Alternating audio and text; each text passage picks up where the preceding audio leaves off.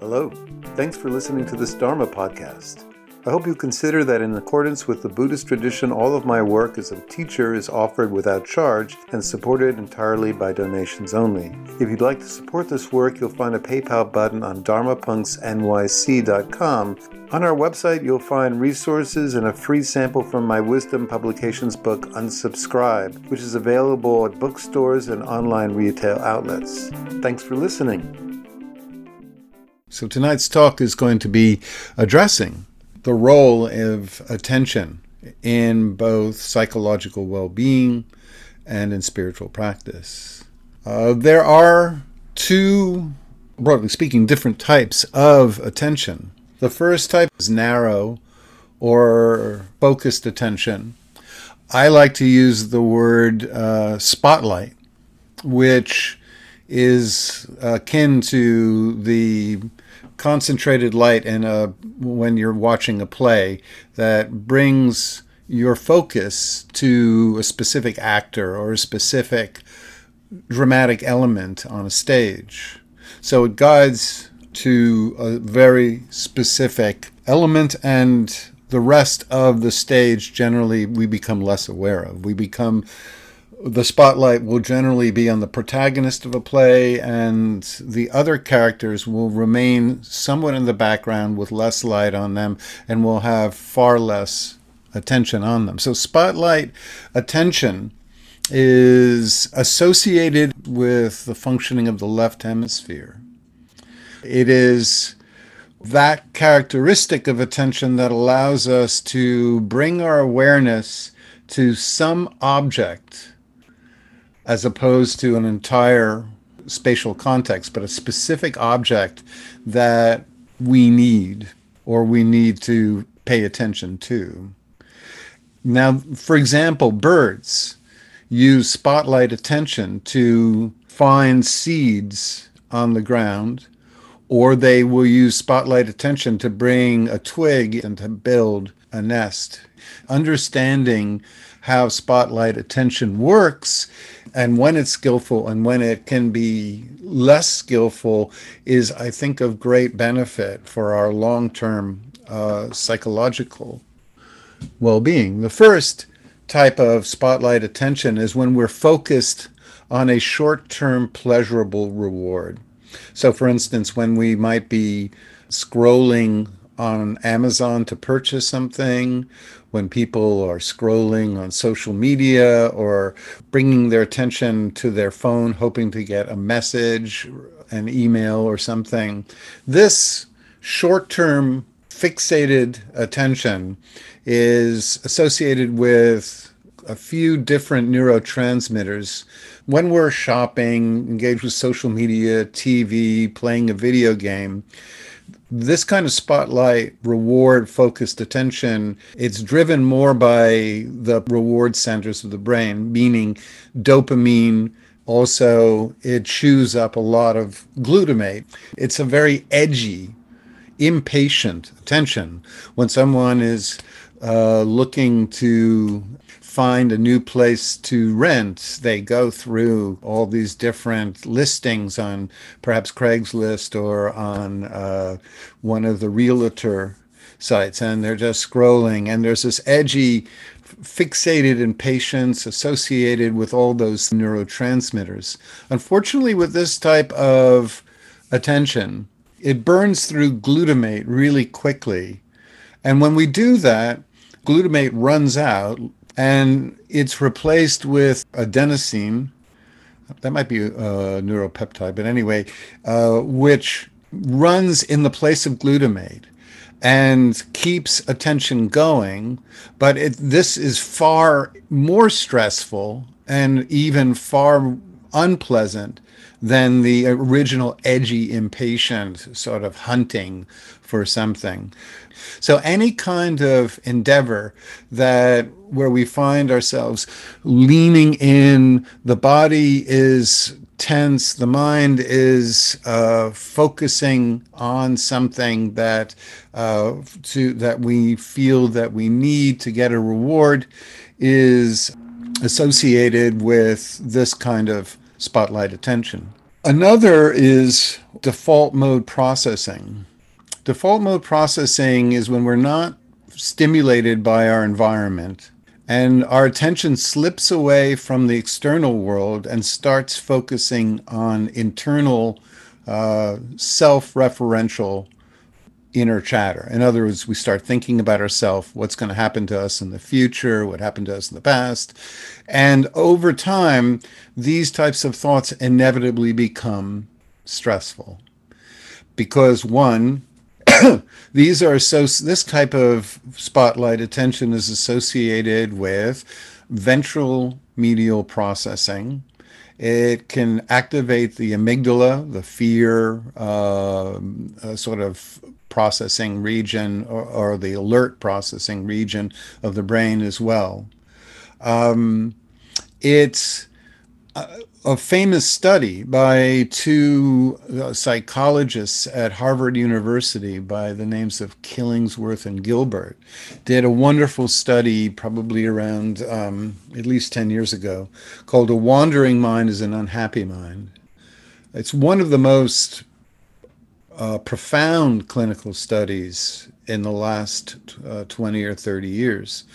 And what they did was they created a cell phone app. It was very simple that would indiscriminately at different times randomly ring, and people would have to answer three questions. Were they happy or not? What were they doing? And were they paying attention to what they were doing? That was the three questions. And what the study found was that 50% of the time we're not paying attention to what we're doing externally.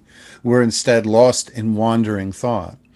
But even more profound than that was that 50% of the time is when we're most unhappy in our life, when we allow our thoughts to wander to essentially default mode operation, which is we start thinking thoughts about ourselves and others and what has happened in the past or what might happen in the future.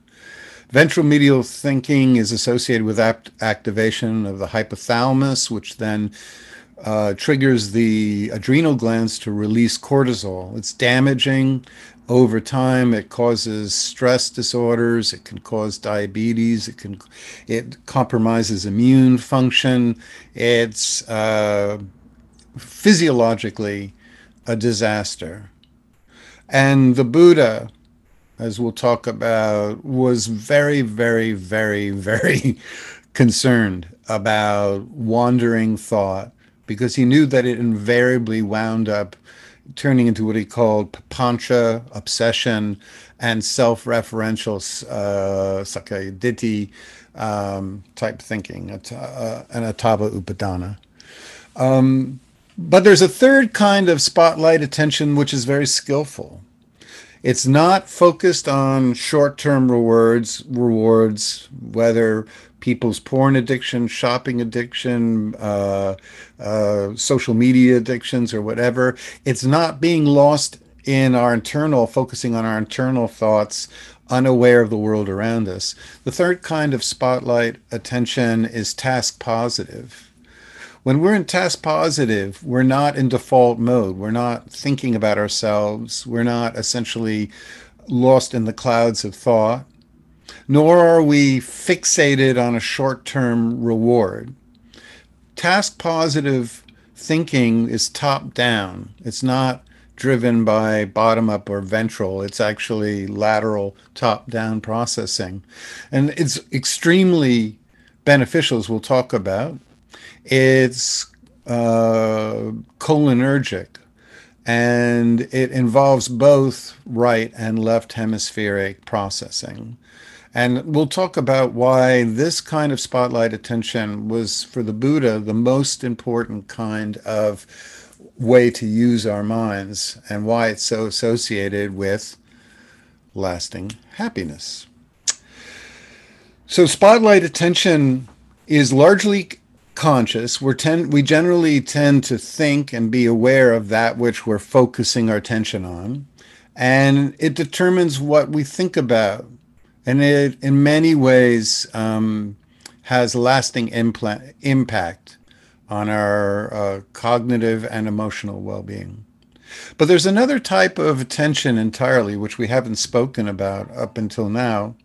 It's associated more with right brain functioning, and it's called floodlight or contextual or broad, open, spatial background attention.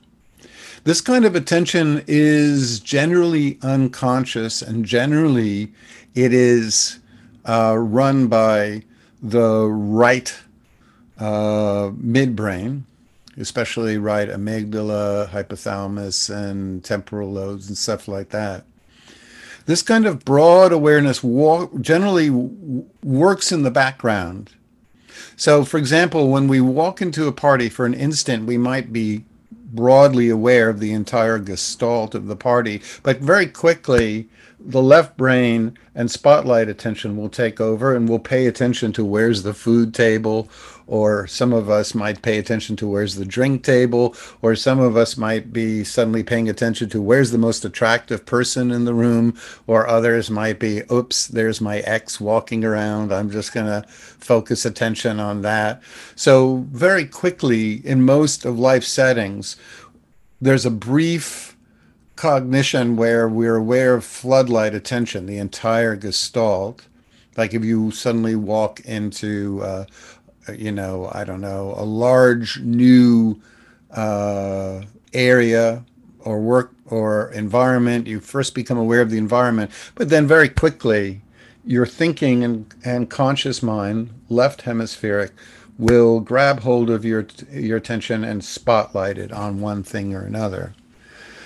Floodlight attention, when it's left in the background, is largely relegated to what McGilchrist and other neuropsychologists talk about, looking for threats. So while the bird uses its left hemisphere, its left brain, to spotlight attention on seeds or building or finding twigs to build a nest, in the background, unconsciously, largely, the right hemisphere of the bird is scanning the environment for cats or for predators or for other situations that might in some way impact its survival. And in life, when the floodlight attention becomes aware of a threat, what it can do is the cingulate can override what we're paying attention to and shift our attention to something else. So if you're walking on a hike and you're taking in the beauty of the day, or you're lost in thought about what you're going to eat later for dinner, and then suddenly there's a crackle sound and your attention is brought to that specific area, that's your right hemisphere overriding your left and basically saying, hoop, let's go over here. The right brain is associated with withdrawal, security concerns, interconnection. And it has a capability of overriding whatever we want to focus attention on and bring our attention to something entirely different. So when we are unconsciously insecure, something has triggered a memory of a painful event in life, or where we are processing a emotional wound, we will very often have jumpy attention because the right hemisphere will constantly interrupt the functioning of the left brain, which wants to focus on rewards or focus on, thoughts about ourselves. But sometimes the brain will become hypervigilant. This explains two of the concerns that people very often want to discuss with me in my counseling work. So many different concerns, but people very often are interested in procrastination and distraction. What causes procrastination? What causes distraction? And unfortunately, many people just assume that procrastination is some form of laziness, that if we don't get, in quotes, our act together and focus our energies on putting together a resume or studying for an exam or writing something we have to write or doing something, that it's because we don't have enough willpower, or that we're too easily bored, or that we in some way have ADHD or something of the sort. And very, very often, actually, the underlying root of procrastination is distraction is that the right hemisphere is essentially not happy with what we are paying attention to. It doesn't want to have anything to do with it, and thus has the ability to override the left hemisphere's focus and will bring attention to something else. So, for example, somebody who wants to get a new job because they are bored in their job or they just don't feel fulfilled, which is fine. They set themselves a task to apply for other jobs. But every time they sit down to work on their resume or to write a introductory letter, they get distracted or they procrastinate. They wind up focusing on social media or something else. Does this mean this is a lazy person or someone who doesn't have willpower? No. What it simply means is that the right hemisphere, the security-oriented part of the brain, doesn't like the idea of changing jobs. It finds the idea of applying for a job threatening. It finds the endeavor as associated with something that is not secure for the right hemisphere. The right hemisphere might prefer staying in the known and the familiar. In fact, that's almost invariably what the right hemisphere prefers, is to stay in shelter and not change and not put ourselves out there and take risks unless it feels very, very, very confident that we'll be okay. To override the right brain's fear of change and taking risks, the left brain developed dopamine, and very often it requires short-term rewards to override our innate fear, our innate conservative natures, our innate tendencies to avoid change or anything that is associated with the unknown. So the procrastination and distraction are actually not synonymous in any way with a lack of effort or a laziness at all. What they are associated with is that an unconscious region of the brain which governs and can shift our attention is unhappy with a choice that we're making. And this is the way the right hemisphere makes its needs known, by pulling attention away from that which it doesn't like and pulling attention towards something else, sometimes towards a fast short-term reward or sometimes towards an anxiety-producing topic. Right hemisphere is also primed by, as we know, by evolution, to constantly pull attention to threats and to sense of personal deficit. And this made sense over the course of evolution. It made sense that through much of human evolution, if everybody else in the clan had an axe, but me, it made sense that I would walk around constantly being aware that everyone else had an axe, because it would encourage me to finally go about building or procuring an axe for myself.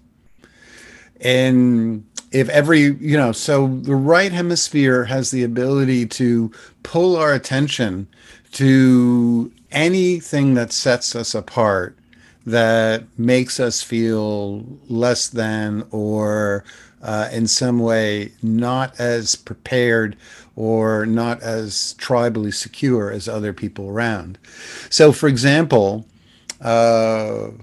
the right brain can pull our attention away from perfectly good tasks towards focusing on anything that we feel is missing in our life. When I was losing my hair in my 30s, every guy I would see seemed to have a full head of hair. I mean, literally, there was no other bald men in the universe because my right hemisphere was perceived, oh, I'm going bald. No one's going to like me anymore. It's associated with a deficit. And it then brought my attention always towards people who had a full head of hair. Many people, for example, if they feel they're missing out on a child, suddenly they'll walk outside and everybody will have a child. If you move into a neighborhood and you feel a sense of financial insecurity, all your right hemisphere will do is orient your attention towards people that have disposable wealth, who are shopping and spending money. If we feel ourselves not having a car, our right hemisphere, which is again all about survival, will think, well, I'm going to just bring our attention to everybody who has a nice car out there. And that's why we're constantly, our attention is subject to being distracted or pulled away to any topic that seems, even in the most remote way, to have an impact on our survival.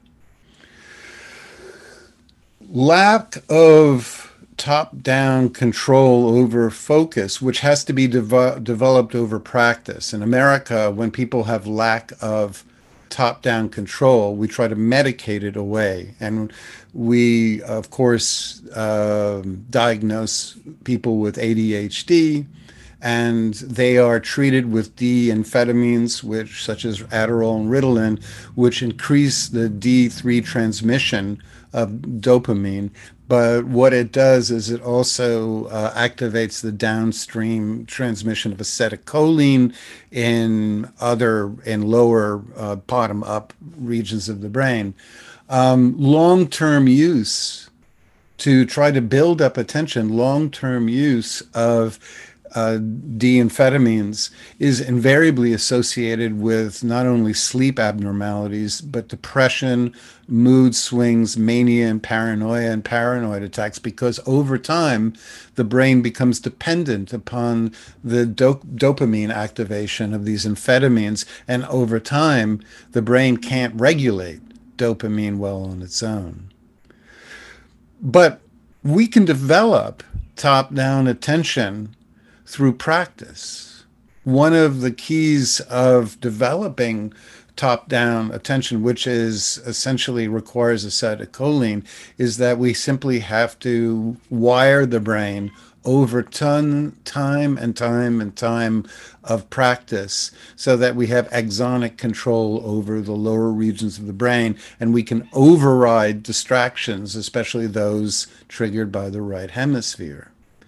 The most healthy state of attention is what's known, as I said previously, as task positive. This is an attention that's neither hypervigilant, it's not constantly looking around for threats, nor is it scattered. It's immersed in something without any short-term reward. It develops a sense of interest and mastery, uh, and it is essentially associated with what Chaheli Mahi, the great positive psychologist, called states of flow. States of flow, task positive, when we are the happiest in life, when we are using lateral regions of the brain, are associated with uh, one, the very long term, gradual, slow release of dopamine. So it's pleasurable, but it's not as pleasurable as shopping or binge eating or social media apps or whatever. It's a very, it's a very immersed, focused attention that takes time to develop. It takes patience to develop. It's an attention that can fluidly move between spotlight and focus, because if you're focused on something, gardening, pottery, drawing, playing a musical instrument, um, sewing, embroidery, uh, I don't know if anybody still woodworks, but that people who work intently on engines for long periods of time. Task positive behavior is associated with immersing one's attention on something that gives an immediate feedback in terms of how, the changes. It very often will either require use of our hands, or it will require on some kind of attention to the subtle changes that are going on. So this is the healthiest form of attention in terms of our long-term well-being, in terms of our happiness, in terms of allowing the mind to move into older age with less vulnerabilities to dementia and Alzheimer's. It's the form of attention that is associated with a use of neurotransmitters that doesn't cause cognitive overload, that doesn't produce the release of cortisol or adenosine, stress hormones.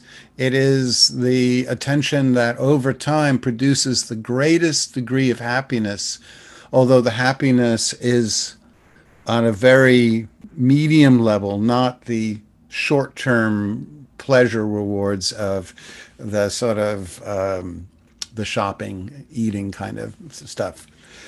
For the Buddha noted that how we use our attention, how we focus our attention, is of the most profound influence over our peace of mind. The Buddha said, when we focus attention on something that's agreeable, phassa, when it lands on something, if it's agreeable, it'll create pleasant sensations or pleasant feelings, which will create then a craving for more, and then it'll create clinging and suffering and stress. This is the paticca samuppada. On the other hand, the results are very similar as if we focus on all the time on threats, which is it'll create unpleasant feelings, dukkha vedana, and then craving for something pleasant to replace it, a distraction. And that will create more clinging and more suffering. So for the solution was for the Buddha neither to pay attention to things that bring short-term rewards, nor constant threat vigilance, but in fact to practice maintaining attention, which he called ekaggata, on neutral objects, neutral endeavors, which over time train the mind to develop top-down attention. This is essentially why meditation is so important in the Buddha's spiritual path. When we develop the skill of concentrating attention on something that does not trigger the release of huge amounts of dopamine or glutamates or adrenaline, norepinephrine, like short-term rewards do, nor paying attention just to worrying thoughts or constantly looking for bad news, doom scrolling on sites. But when we instead sustain our attention on a neutral endeavor, such as paying attention to the breath, such as paying attention to sounds, such as paying attention to body sensations, such as paying attention to very simple chants that we repeat in the mind. Over time, this simply is sustained by acetylcholine. It develops over time axonic wiring that gives us the capability of overriding distractions. It also shrinks the size of the amygdala, making us less vulnerable to ongoing feelings of vulnerability and insecurity. And over time, it still does release just enough dopamine that we don't run out of our dopamine resources. We don't run out of glutamate. They're sustained and continuously going.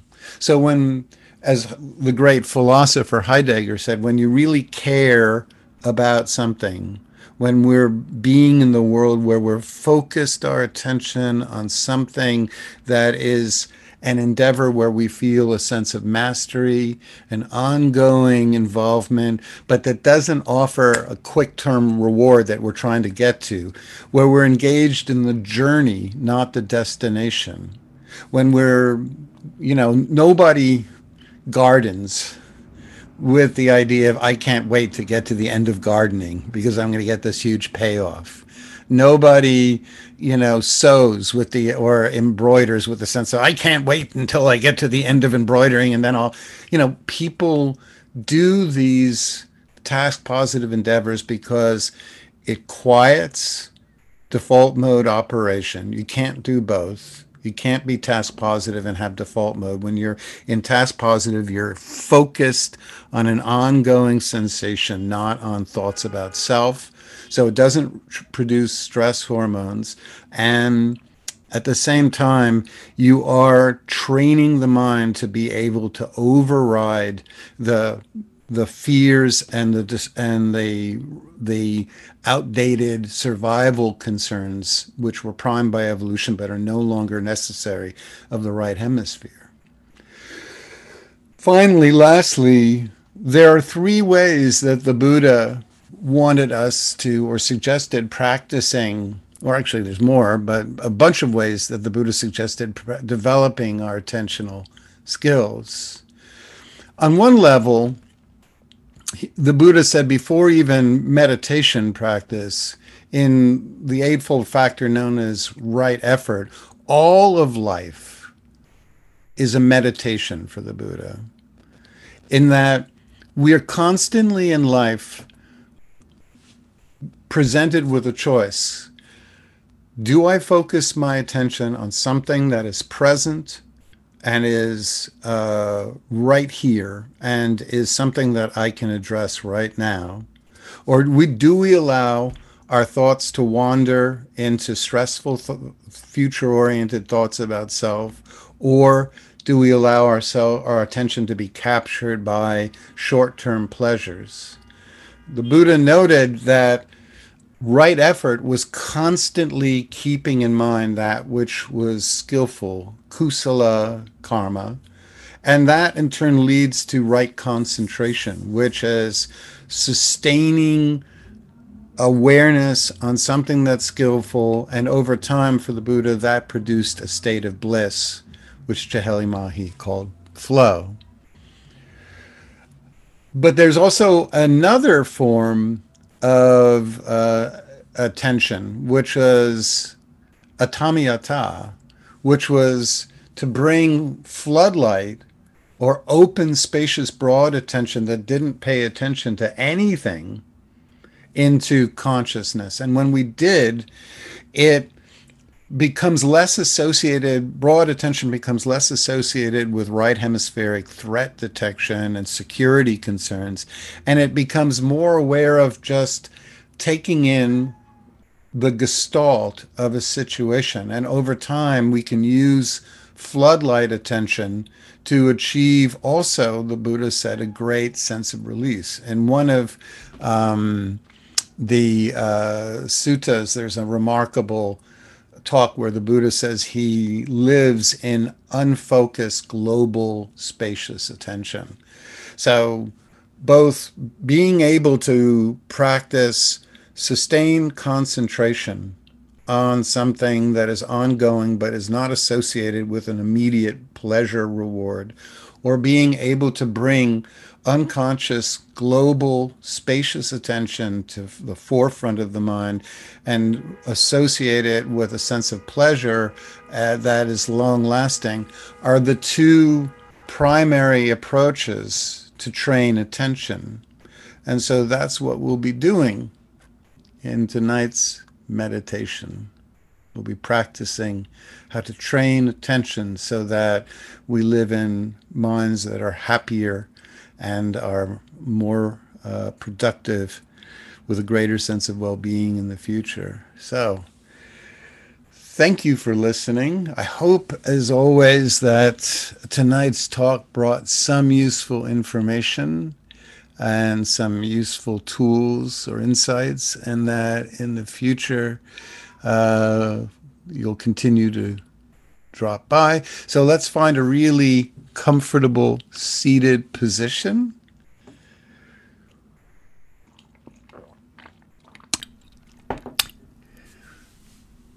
And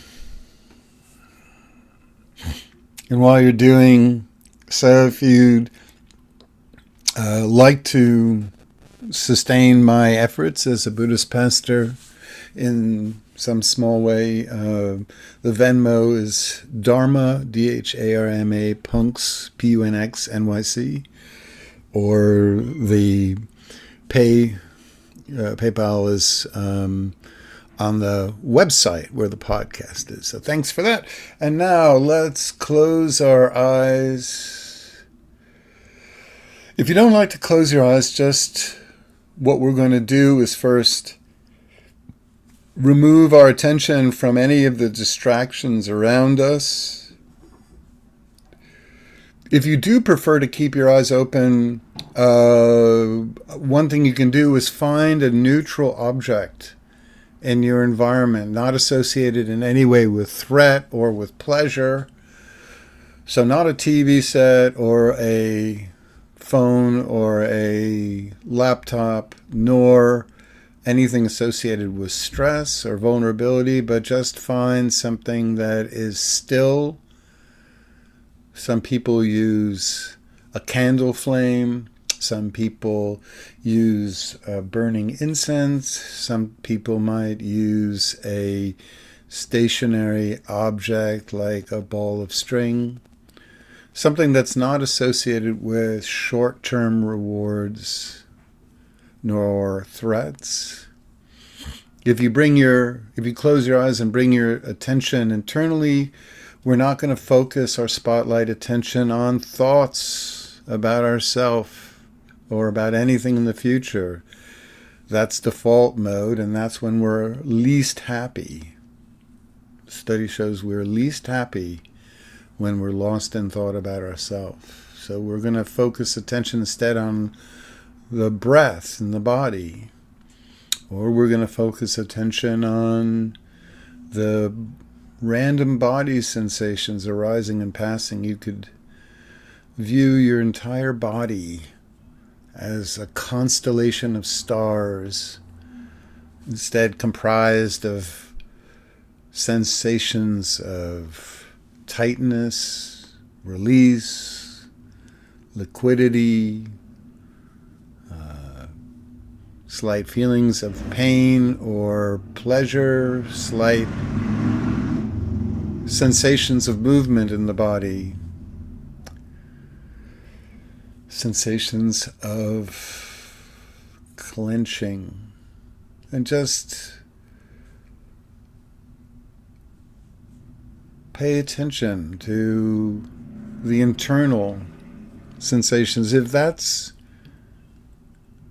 difficult, you can, with your eyes closed, just listen to the sounds in your environment arising and passing, without focusing attention on pleasurable sounds or without focusing attention on unpleasurable. Just allow background sounds to arise and pass without any clinging or resistance. Classic mindfulness of sounds.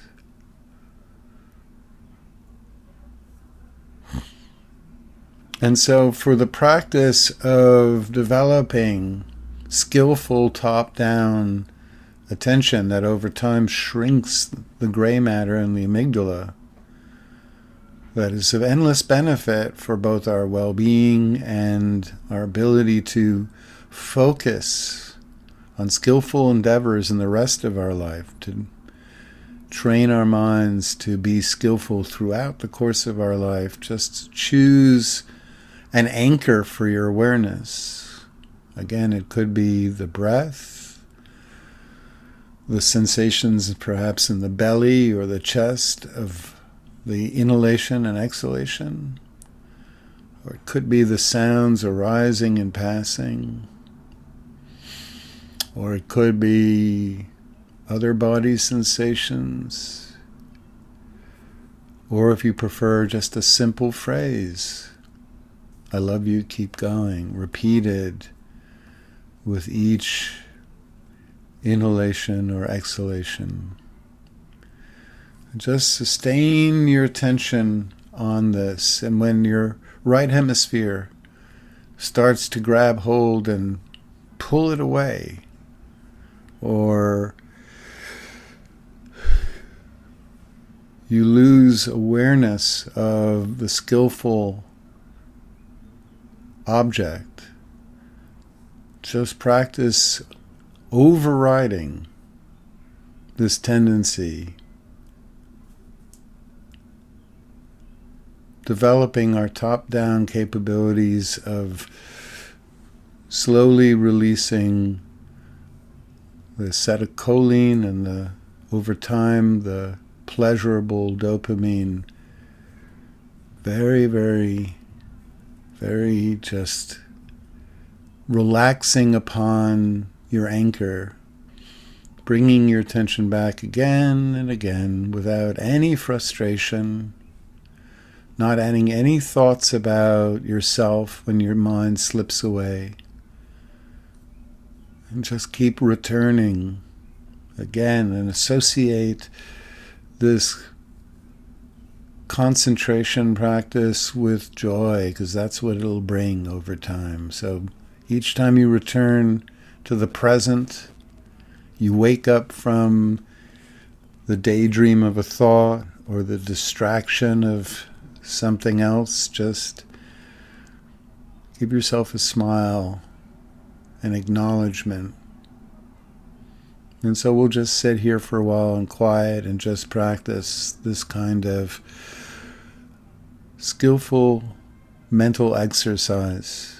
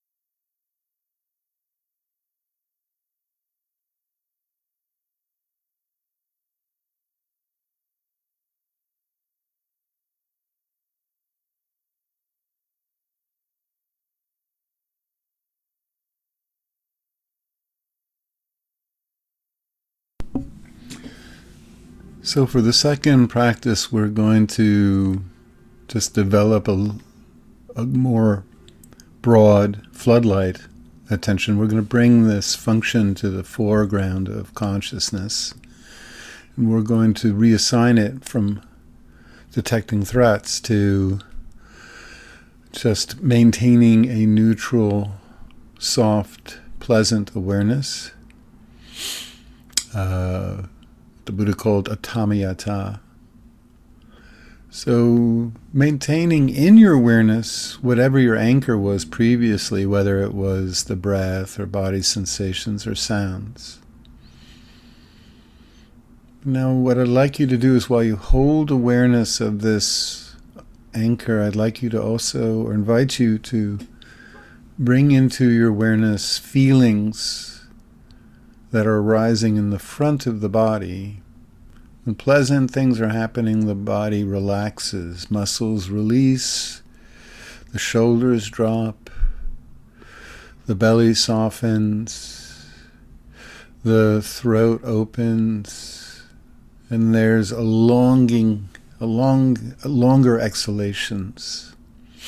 On the other hand, when something unpleasant is happening, the muscles in the front of the body tense, the stomach becomes contracted, the shoulders tighten and lift up towards the ears, the throat feels tight, and we begin to emphasize more inhalations.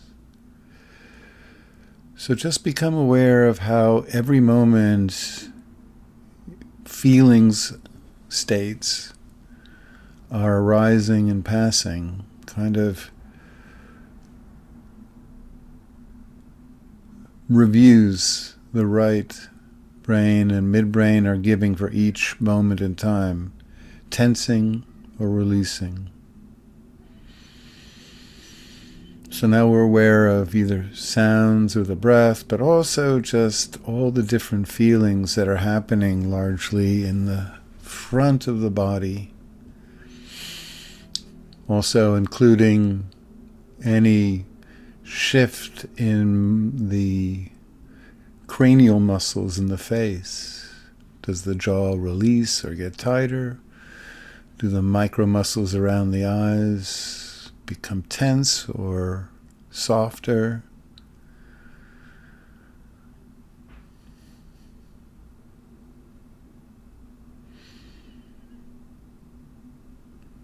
And now, while we're aware of both perhaps the breath and feelings, if you haven't been using sound, also bring in awareness of sound.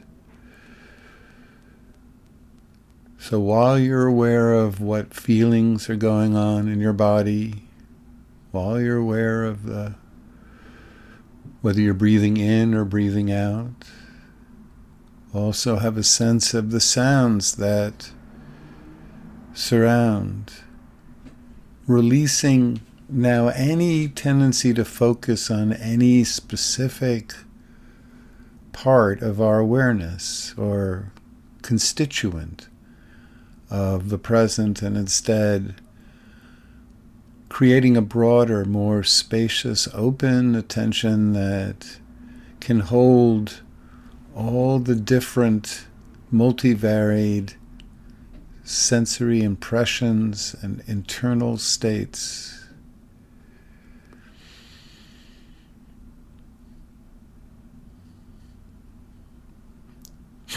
Broadening awareness now so that it no longer feels trapped in the head.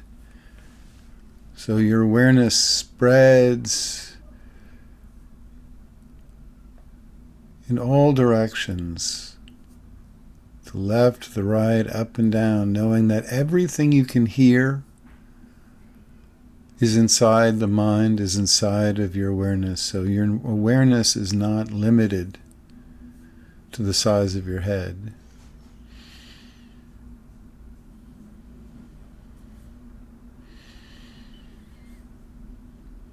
Removing any sense of being trapped in a body, allowing conscious awareness to expand in all directions, holding now capable of awareness of all the various sensations comprising this moment in time.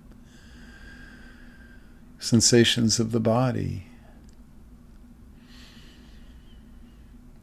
thoughts now that might be passing through, but not focusing attention on them, just aware that we have a body, aware that we have thoughts and moods.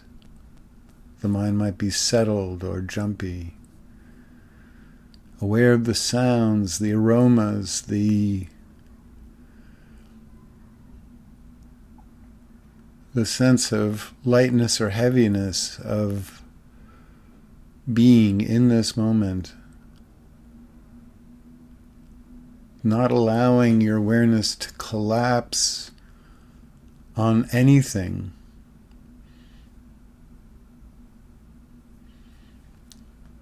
And just when the moment feels right, just remove any effort and just allow your awareness to be open, broad, spacious, refusing to allow it to contract around any specific element or part of this moment in time. Just allowing it to be as open, as broad as when you first walk into an open field after a long journey through a thicket of woods, and you finally open up to a broad sunlit field. And everything in this moment is part of the experience.